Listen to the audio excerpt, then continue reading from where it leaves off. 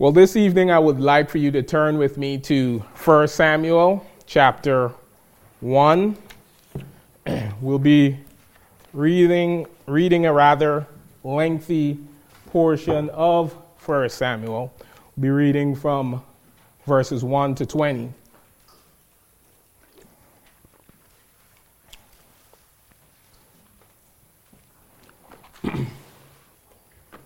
First Samuel chapter 1.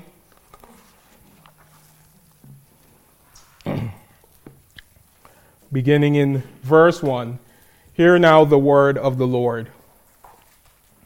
Now there was a certain man from Ramathaim Zophim, from the hill country of Ephraim, and his name was Elkanah, the son of Jeroham, the son of Elihu, the son of Tohu, the son of Zuph, an Ephraimite.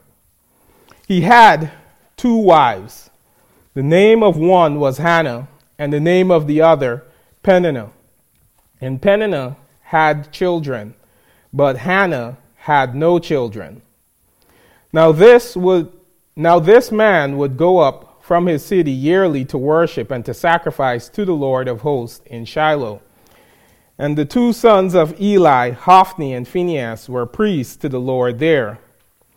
When the day came that Elkanah sacrificed, he would give portions to Peninnah his wife, and to all her sons and her daughters.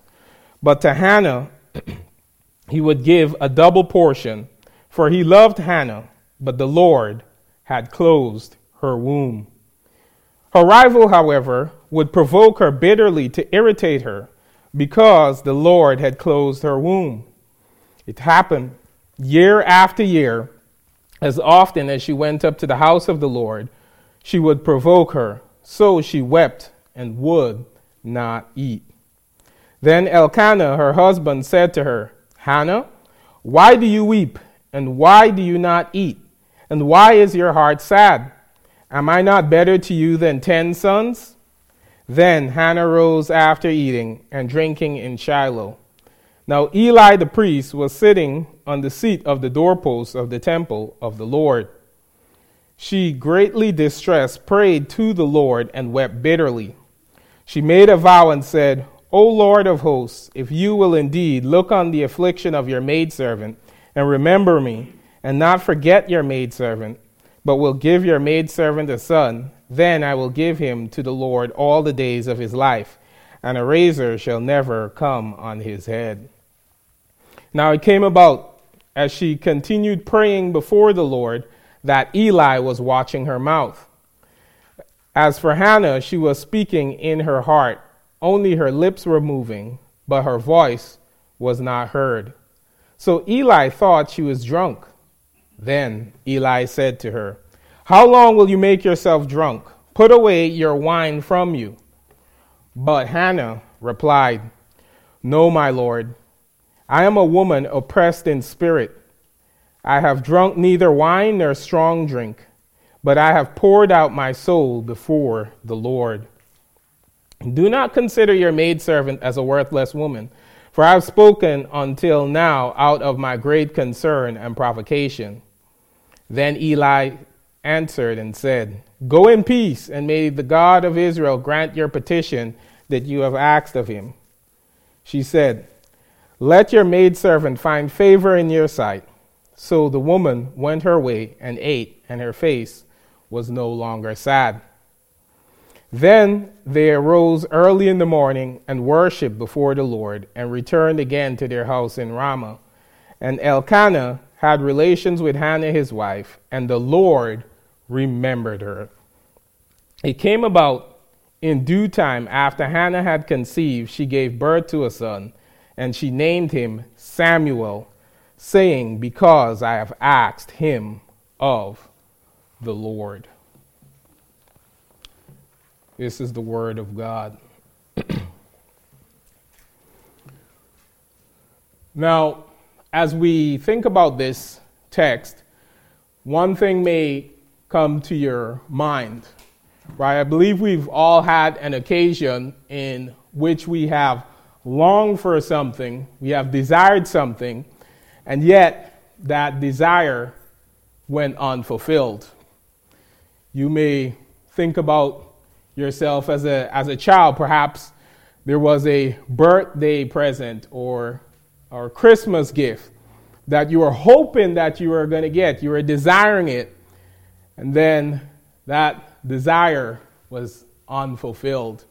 You got something other than what you expected. Or perhaps at your job, you were expecting a particular promotion because of your hard work and your diligence, and yet you were overlooked and passed over. Or maybe as parents, you were expecting to have your quiver full of children, and due to biological circumstances, that didn't turn out to be the case. Incidentally, this was the case of Hannah. She had a great desire for children, but year after year, this desire remained unfulfilled. Now, one thing that we should think about is that not all desires are bad. In fact, they are good desires. But what do we do when good desires are not met? Well, we do what Hannah did. We pray. For God invites us as his children to come and to make our requests unto him. Psalm 55 verse 22 says, "Cast your burden upon the Lord, and he will sustain you. He will never allow the righteous to be shaken." Now, as we will see, the Lord indeed sustained Hannah. And so too, the Lord will sustain you. He will not allow you to be shaken. But you may say, Pastor Devon, what's the secret? How come God answered her prayer? When I pray, I'm not even sure if God even hears it. But may I encourage you today that God not only hears your prayer, but he always, let me emphasize that, he always answers. If you are God's child, when you pray, he hears you and he answers. Think about that. What I'm saying is every single prayer that you have ever made unto God, he has answered. Now, sometimes the answer is yes, and in those moments we rejoice. Those are joyful seasons.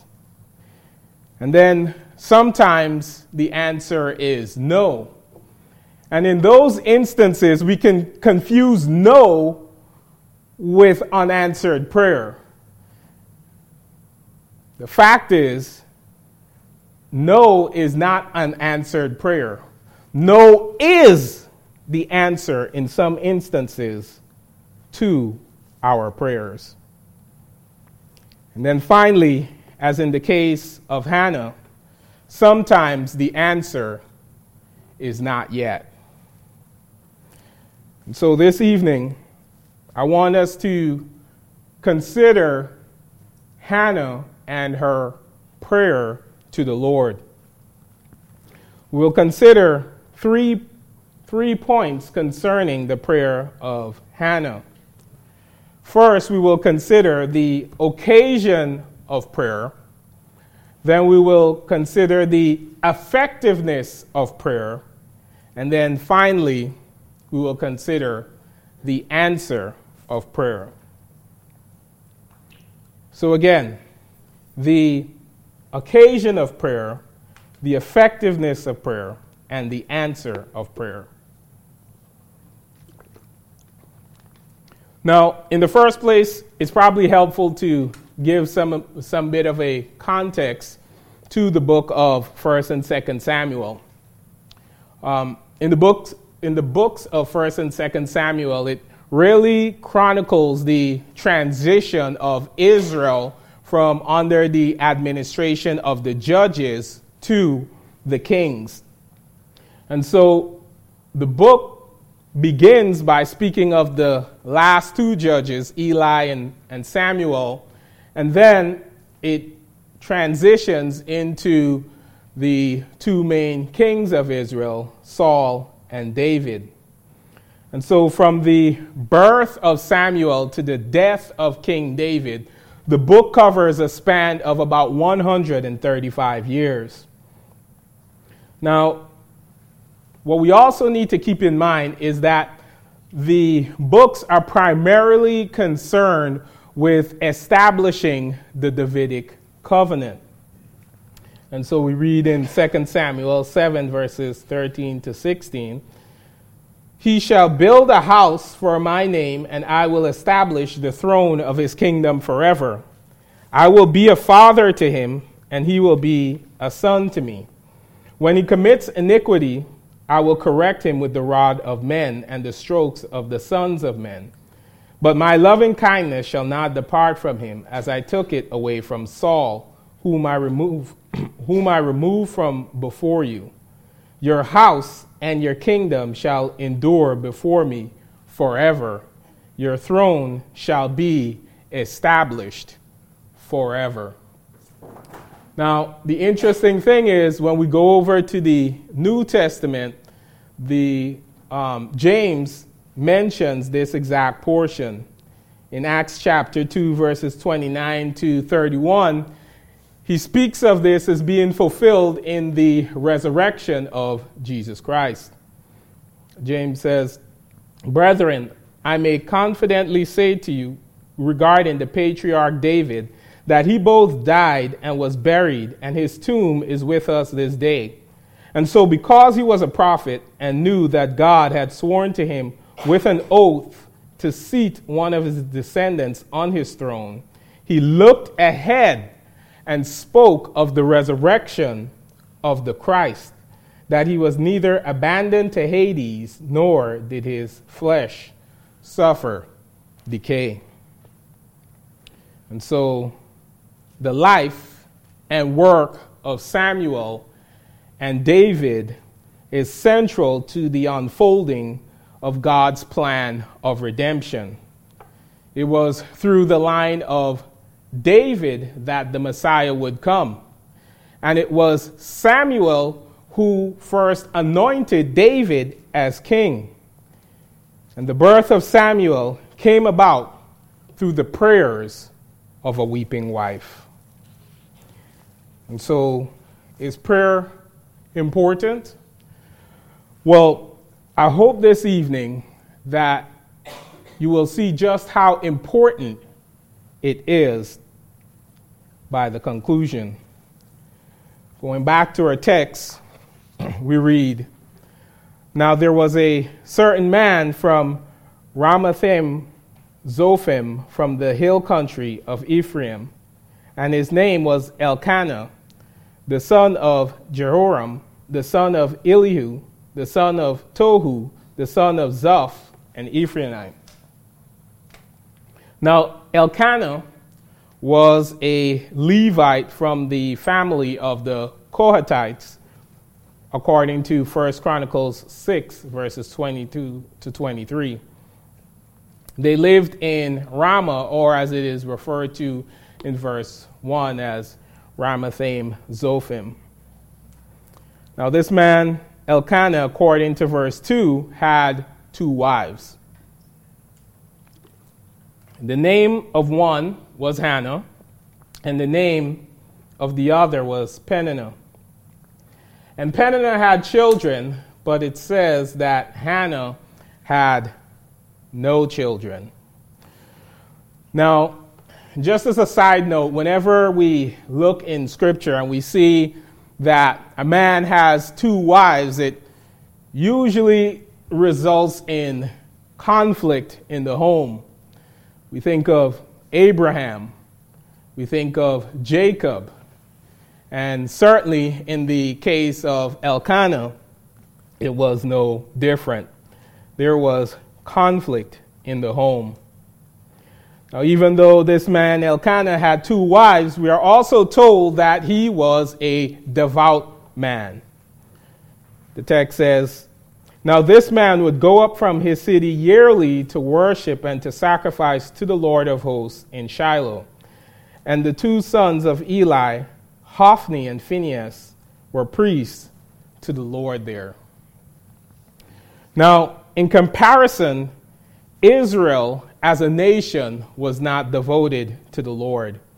In fact, in the book of Judges, there's a phrase that repeats, and it is this: "Then the sons of Israel again did evil in the sight of the Lord." We see throughout the book of Judges that there's this pattern where Israel departs from the Lord into idolatry. And then that brings God's judgment and enslavement through other nations. And then the people turn around and cry out for deliverance. And then God sends a deliverer. And then that judge passes away. And then the cycle begins all over again. Now, Judges chapter 21, verse 25, ends on this ominous note. It says, "In those days there was no king in Israel. Everyone did what was right in his own eyes." So Israel was at a low point, spiritually speaking, in the days of Elkanah. It says that the word of the Lord was rare, according to 1 Samuel 3:1. The people practiced idolatry, and even the priesthood was corrupt. In fact, of the 2 sons of Eli, Hophni and Phinehas, it says in 1 Samuel 2:12 that they were worthless men, and they did not know the Lord. But Elkanah, by contrast, was a devout man. Going back to 1 Samuel chapter 1, it says, "When the day came that Elkanah sacrificed, he would give portions to Peninnah his wife, and to all her sons and her daughters. But to Hannah he would give a double portion, for he loved Hannah, but the Lord had closed her womb. Her rival, however, would provoke her bitterly to irritate her, because the Lord, again, had closed her womb. It happened year after year. As often as she went up to the house of the Lord, she would provoke her. So she wept and would not eat." In the first place, notice that the text says, and in fact it says it twice, that the Lord closed Hannah's womb. It's as if the text doesn't want you to rush over that point. That what Hannah was experiencing came from the hand of the Lord. We could say it a different way. We could say it like this: God is sovereign. And the implication of his sovereignty is that both good and bad alike come from his hand. And so in Job chapter 2, verse 10, Job poses this question to his wife. He says, "Shall we indeed accept good from God and not accept adversity?" The answer is, of course not. We must accept both, for both prosperity and adversity comes from the hand of the same God. So then, to despise your trial is ultimately to despise God. For nothing happens by chance, whether it is some physical affliction or the affliction of a wayward child. God is sovereign over all these things. Secondly, notice the prolonged sinful response of Peninnah to Hannah's unfruitfulness. The text says it happened year after year, as often as she went up to the house of the Lord. How many years do you suppose this happened? 1 year? 2 years? 5 years? 10 years? 15 years? Hannah experienced the burden of being barren and the burden of provocation from her rival for years. Can you relate to that? Can you relate to the adversity of barrenness as a mother, or to the burden and provocation of a child who is barren of godliness? Years go by, and year after year, there is no change. Can you relate to that? Can you relate to the response of Hannah to the provocation? The text says that she wept and would not eat. Now, there are certain situations when immense grief can have a physical effect on the body. In certain instances, it might cause us to not want to eat anything. Or it might cause us to go in the opposite direction and overeat. Again, we see that things that are happening on the inside can affect what happens on the outside. We know that various sins can cause this type of grief. Certain life events like the loss of a child can cause this type of grief in marriage. The barrenness of the womb can be an occasion for this type of grief. But also, ungodly children, particularly adult children, can cause their parents this type of grief also. Someone once wrote, "The good father is not only troubled with a wicked child, but also for the bitterness and sorrow of his wife. And the good mother is not only troubled with the wicked child, but also for the grief of her husband. The mother's heart bleeds to see the tears and to hear the groans of the afflicted father, and cries out, 'Oh, what a child have I brought forth, that so much deprives me of the comfort of a loving husband, and is like to break his heart, and to make me a desolate and disconsolate widow.'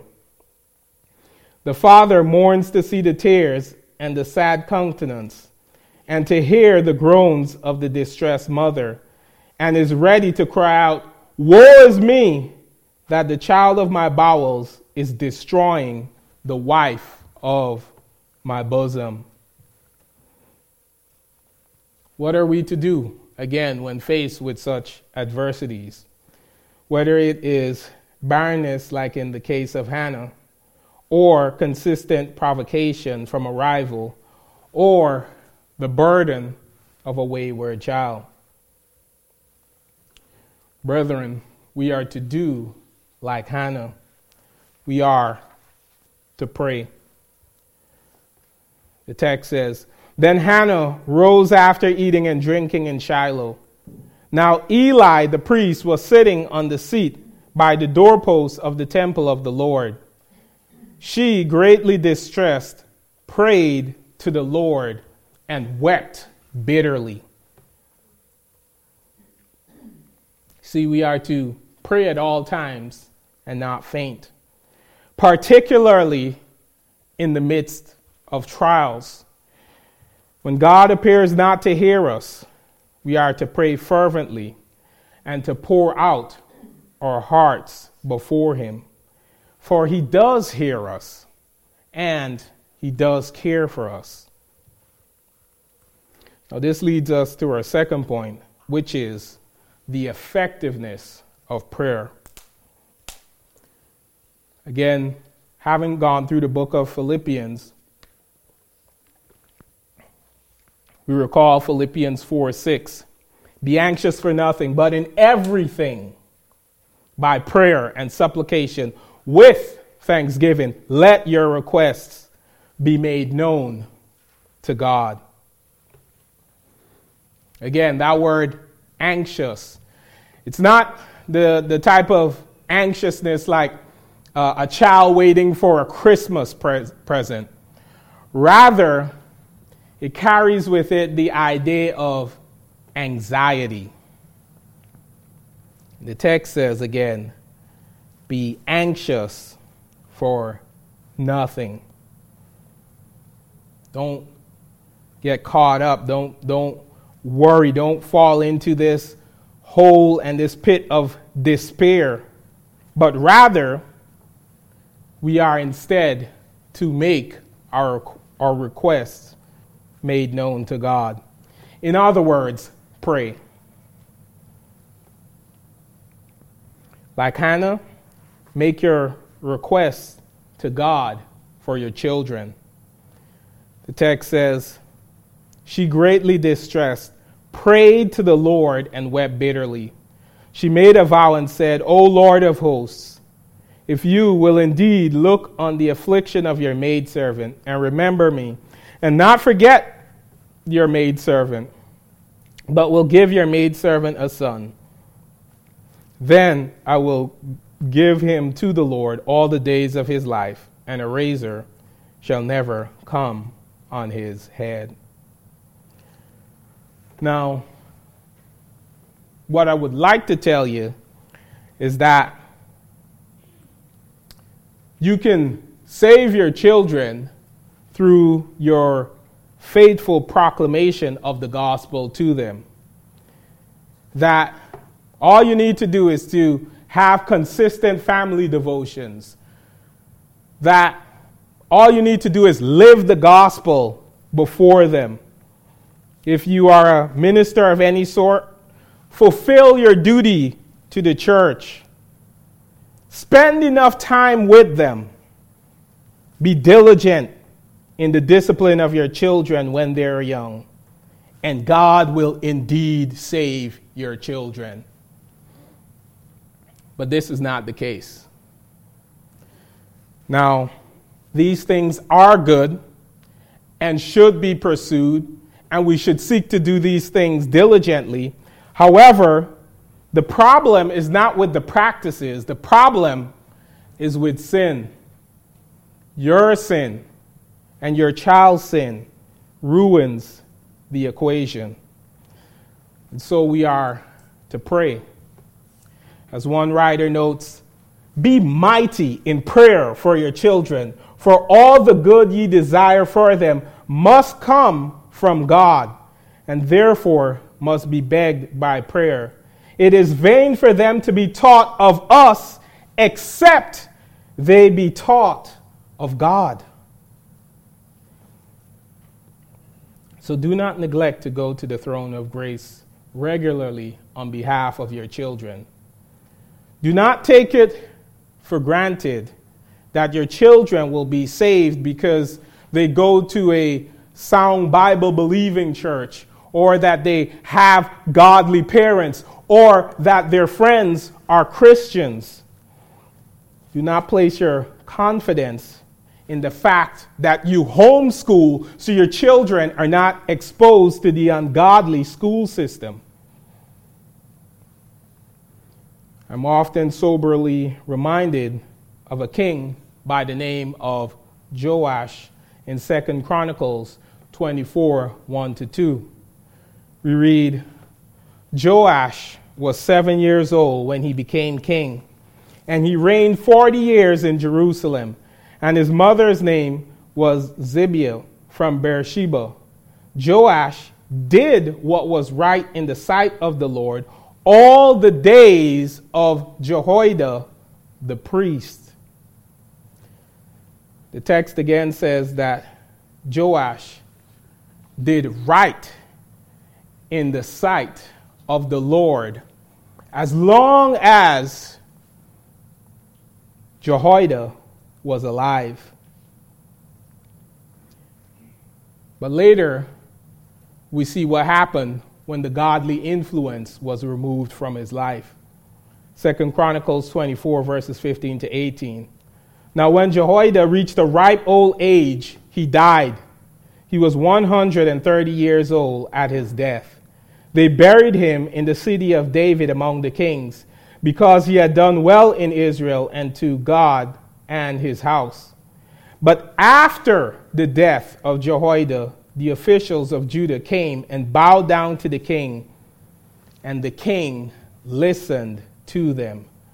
They abandoned the house of the Lord, the God of their fathers, and served the Asherim and the idols. So wrath came upon Judah and Jerusalem for this their guilt. What will your children do after you are gone?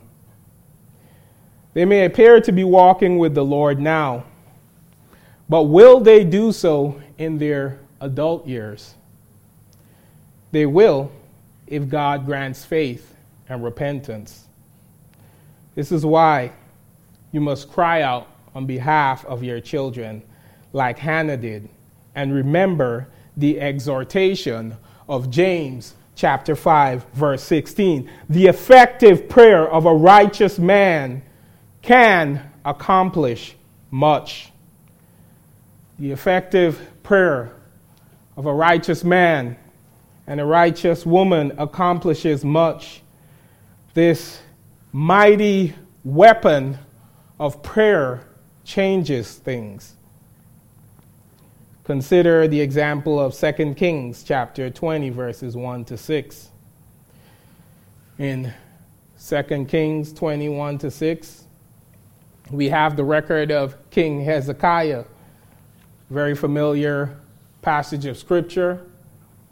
Hezekiah is about to die from an illness, and he prays to the Lord.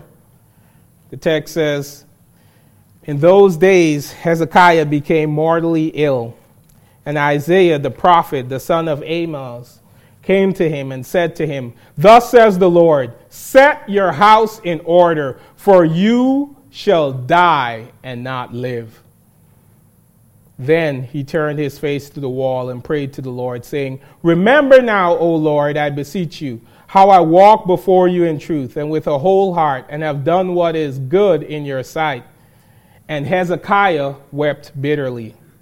Before Isaiah had gone out of the middle court, the word of the Lord came to him, saying, return and say to Hezekiah, the leader of my people, thus says the Lord, the God of your father David, I have heard your prayer.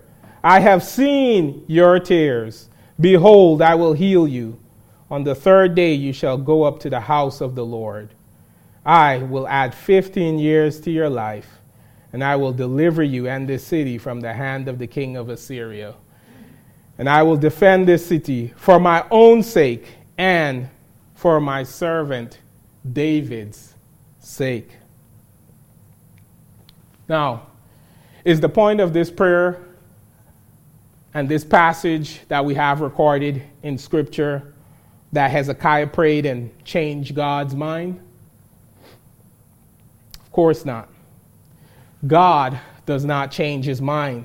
Numbers 23, verse 19. God is not a man that he should lie, nor a son of man that he should repent. He has said, and will he not do it? Or has he spoken, and will he not make it good?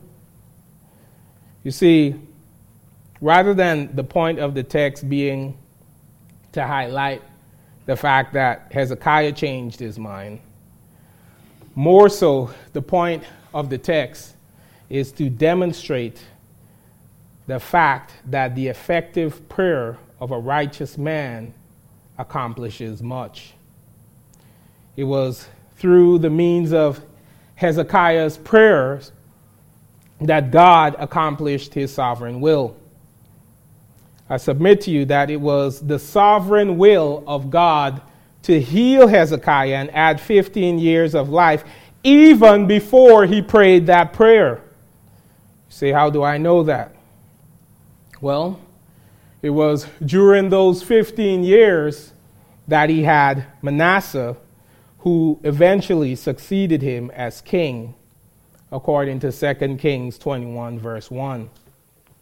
Now, if we jump over to the New Testament in Matthew chapter 1, verse 10, we see once again the mention of Manasseh as part of the long line through which ultimately would come the Lord Jesus Christ.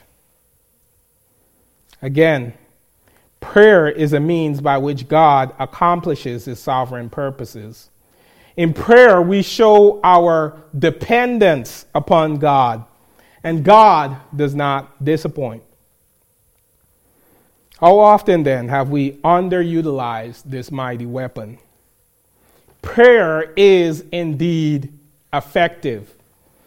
It is effective not because of the act of itself, but because of the one in whom we pray to.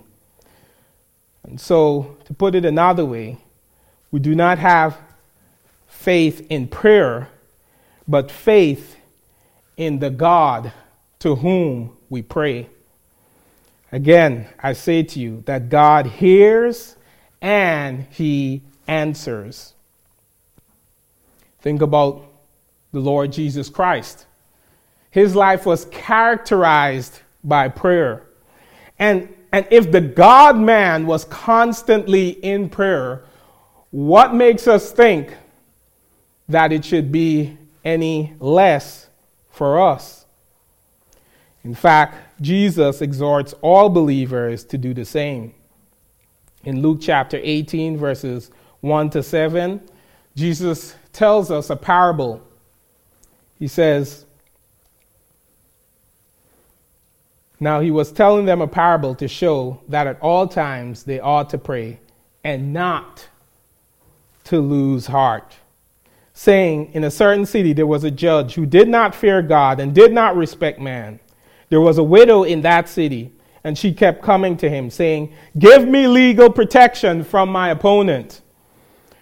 For a while he was unwilling, but afterward he said to himself, even though I do not fear God nor respect man, yet because this widow bothers me, I will give her legal protection. Otherwise, by continually coming, she will wear me out. And the Lord said, hear what the unrighteous judge said. Now, will God not bring about justice for his elect who cry to him day and night? And will he delay long over them? Again, what's the point of this passage? Is it that if we bug God enough, he'll give us what we want? Again, the answer is no. The text states the intention of the parable in the first verse.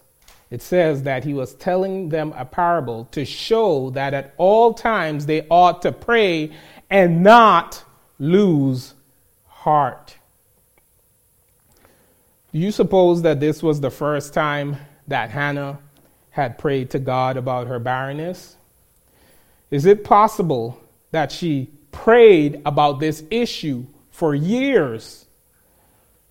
You may, like Hannah and Hezekiah, poured out your heart to God with tears and weeping on behalf of your children, and that even for years. May I encourage you to pray and not lose heart. Go to the Lord with all of your burdens and wait on his answer. For as I said in the beginning, he always answers his children. Now this then leads us to our final consideration, which is the answer of prayer. Going back to our main text, we read in verse 20, "It came about in due time, after Hannah had conceived, that she gave birth to a son. And she named him Samuel, saying, Because I have asked him of the Lord." You see, God heard Hannah's prayer, and he answered. God's answer in this instance was yes. And if you are a believer here today, then you too know the joy of experiencing prayers that are answered by yes. I pray today that God would answer the prayer for the salvation of all of our children with yes. That another generation who knows and fears the Lord may be raised up. That he would raise up Hannahs and Samuels who would walk in the ways of the Lord and fall on their face and cry out to him for the salvation of the lost. Again, we have a great high priest who ever lives to intercede on our behalf. And since we are united to him, we have an audience with the Father. And we know that the Father hears our prayers. And again, he always answers. As I said before, many times the answer is yes. But sometimes the answer is no. Honestly, I wish I could just end things here. But I must also address the unsavory subject of when God says no to the salvation of our children. Samuel, as we read in later chapters, was a special child who grew up to be an extraordinary adult. Samuel brought nationwide repentance to Israel and even interceded for the people and delivered them from destruction by the hands of the Philistines. He was a judge, he was a priest, he was a prophet. It says that he walked uprightly before God. Surely this man would be blessed with godly offspring, right? Well, we read this about the sons of Samuel in 1 Samuel 8, 1-3. It says, "And it came about when Samuel was old that he anointed his sons judges over Israel. Now the name of the firstborn was Joel, and the name of his second Abijah. They were judging in Beersheba. His sons, however, did not walk in his ways, but turned aside after dishonest gain, and took bribes and perverted justice." Do you suppose that Samuel had remembered the first prophecy given to him by God concerning the death of Eli and his two sons? Do you suppose that Samuel strived to raise his children differently from his predecessor? The Bible does not give us any indication that Samuel was a negligent parent who failed to discipline his sons like Eli. Nevertheless, this godly man had ungodly children who grew up to be ungodly adults. Hear me today. Godly parents can have ungodly offspring. We have many examples of this from the scripture. Besides Samuel, there is David, the man after God's own heart, whom Samuel again anointed as king over Israel. He too was an example of a godly parent who bore ungodly seed. Recall again the tears that were shed when his ungodly son Absalom died. The text says, the king was deeply moved and went up to the chamber over the gate and wept. And thus he said as he walked, O my son Absalom, my son, Absalom, would I had died instead of you, O Absalom, my son, my son. It is a difficult trial to parent a child who is ungodly to the end. For the godly child, or rather the ungodly child, is a grief and a burden to their godly parents. David wept bitterly for his son, and we will do the same if our children follow in the footsteps of Absalom. Weeping in this instance is natural, but we must not become overtaken with despair, for this too is sin. Someone has said, abhor it as a great sin to faint under this affliction, that is, either to be disabled for thy duty or to sink in thy comforts. It is a sign that thou didst place too much of thy happiness in thy children, if their wickedness make thee faint under this calamity. I shall only plead with thee, as Joab did with David when he heard that bitter lamentation for his son Absalom. Thou hast declared this day that thou regardest neither princes nor servants. So I say to thee, thou hereby declarest that thou regardest not God and Christ, if thy soul faint under the burden of a disobedient child. Again, to be clear, I'm not saying that as parents we do not weep for our children. It is normal as godly parents to weep for children who are ungodly to the end. But what I am saying is that if we find ourselves beaten down by giant despair, it is because we have wandered into doubting castle. We have doubted God's word and God himself. I ask you, when did Hannah's countenance change? Was it when she received the promise or when she received the word of the Lord? Go back to verse 17.